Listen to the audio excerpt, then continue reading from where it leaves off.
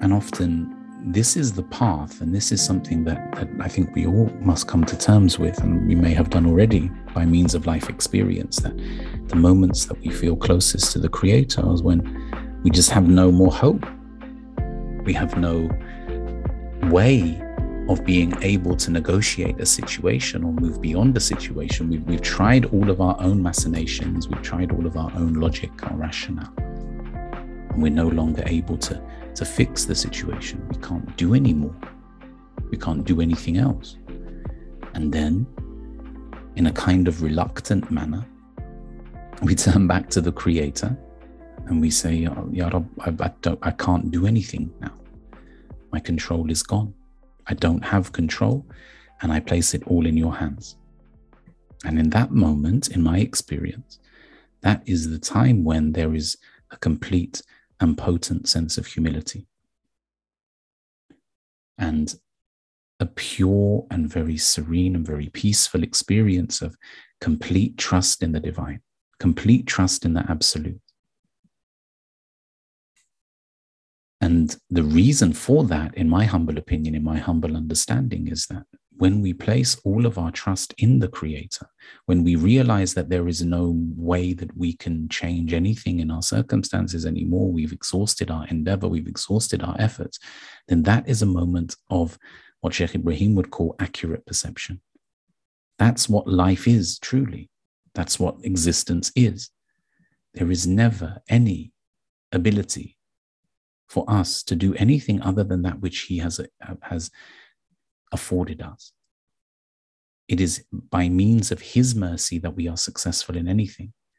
And therefore, the person of ma'rifah, the person of inner stillness, the person of complete trust in the Almighty is consistently in that place, is consistently still internally, consistently surrendered to and understanding that it is only by Allah's leave, it is only by Allah's mercy that any problem is removed from us, that any challenge is taken away from us, that any issue is resolved for us. It is only by His compassion and His mercy.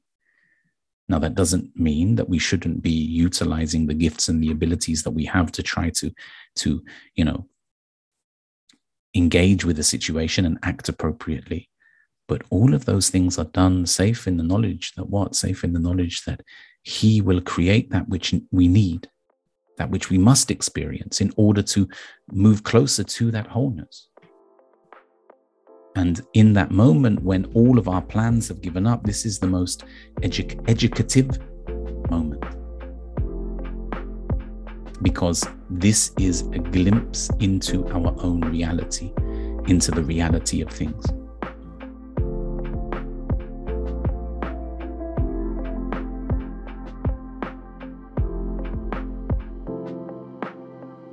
So that which you have is not yours. That which you have is an amana, is a trust from Allah Almighty, which is a very, very healthy way of looking at existence, right? Which is to realize that inna lillahi wa inna ilayhi raji'un, that you will receive what you are. We are from Him and we are returning to Him. Everything that we have is returning to Him. Nothing will remain except the face of Allah. This is the only thing that will remain. And therefore, when you get something, when you get some wealth, when you get some substantial material thing in your life, then you must realize that it's not yours. You don't own it. And you didn't earn it for yourself. People say that kind of thing nowadays, I did all this for myself. I built this empire. I did this, I did that. How many things had to go right for you to achieve anything in your life, for you to be awarded anything in your life? The first thing that had to happen is that your parents had to meet, lol, and you didn't have much of a say in that. And their parents. And, there had to be enough food around for your great-great-grandparents to be able to survive, which was very unlikely. So therefore, so much has happened to bring your existence about, which is beyond your knowledge and beyond your capacity, which is why the Islamic approach to life is with a loose grip. To be humble, to realize that anything that we have, that we've quote unquote earned for ourselves, is a gift that Allah Almighty has given to us. He has given us everything. And therefore, we have to consider life, as Asma has said, we are fortunate enough to be a link in him giving to others. We are merely what should we call it? A vessel. We are merely a viaduct. We are merely a channel through which the Almighty is giving to his creation. And when we see ourselves like that, then we begin to change our perception. We begin to change the way that we look at the world, which is that we are not here to worry about what car we're driving. Does the car get you to where you need to go? If it does, then utilize it to go to good places. And if you have lots of money and you want to be able to travel in style, then okay, celebrate this as the mercy of the Almighty subhanahu wa ta'ala and be grateful to him, realizing that one day he will take it back from you. But analyze and ask yourself, is there a better way for me to utilize this money? Is there a more efficient way, a more beneficial way, a way that can earn the pleasure of Allah Almighty than me driving a flashy car? This is why we're different. This is why the believer is different. This is why holding on to the deen of Islam in the last days, as the Holy Prophet, may the peace and blessings of Allah be upon him, has said, will be more difficult than holding on to a hot coal, because we see things differently. To be in the world, but not for the world, not of the world, but to help people of the world. That's what Sheikh Abdul Hakim says. Well, that's a different vision. Martin says, I also struggle with this one. Okay, trust Allah, but also tie your camel. No, is there really anyone there who would spend all of his money each day? The Holy Prophet sallallahu alaihi wasallam did that. Now, do we do that? No. Are we prophetic? No. We can't say, well, I'm like the Prophet. A'udhu billah for that claim. We are nothing. We are humans, like the Prophet sallallahu alaihi wasallam is humans, in the same way that I am a pebble and he is the most pricey jewel. We're both the pebble and the jewel are stones, but they're not the same. But it's really crucial that is part of the sunnah. That is part of the sunnah. So what does that mean to us? We don't do it. We all have far more than we need, right? We don't give all of our money away. And maybe the time is different.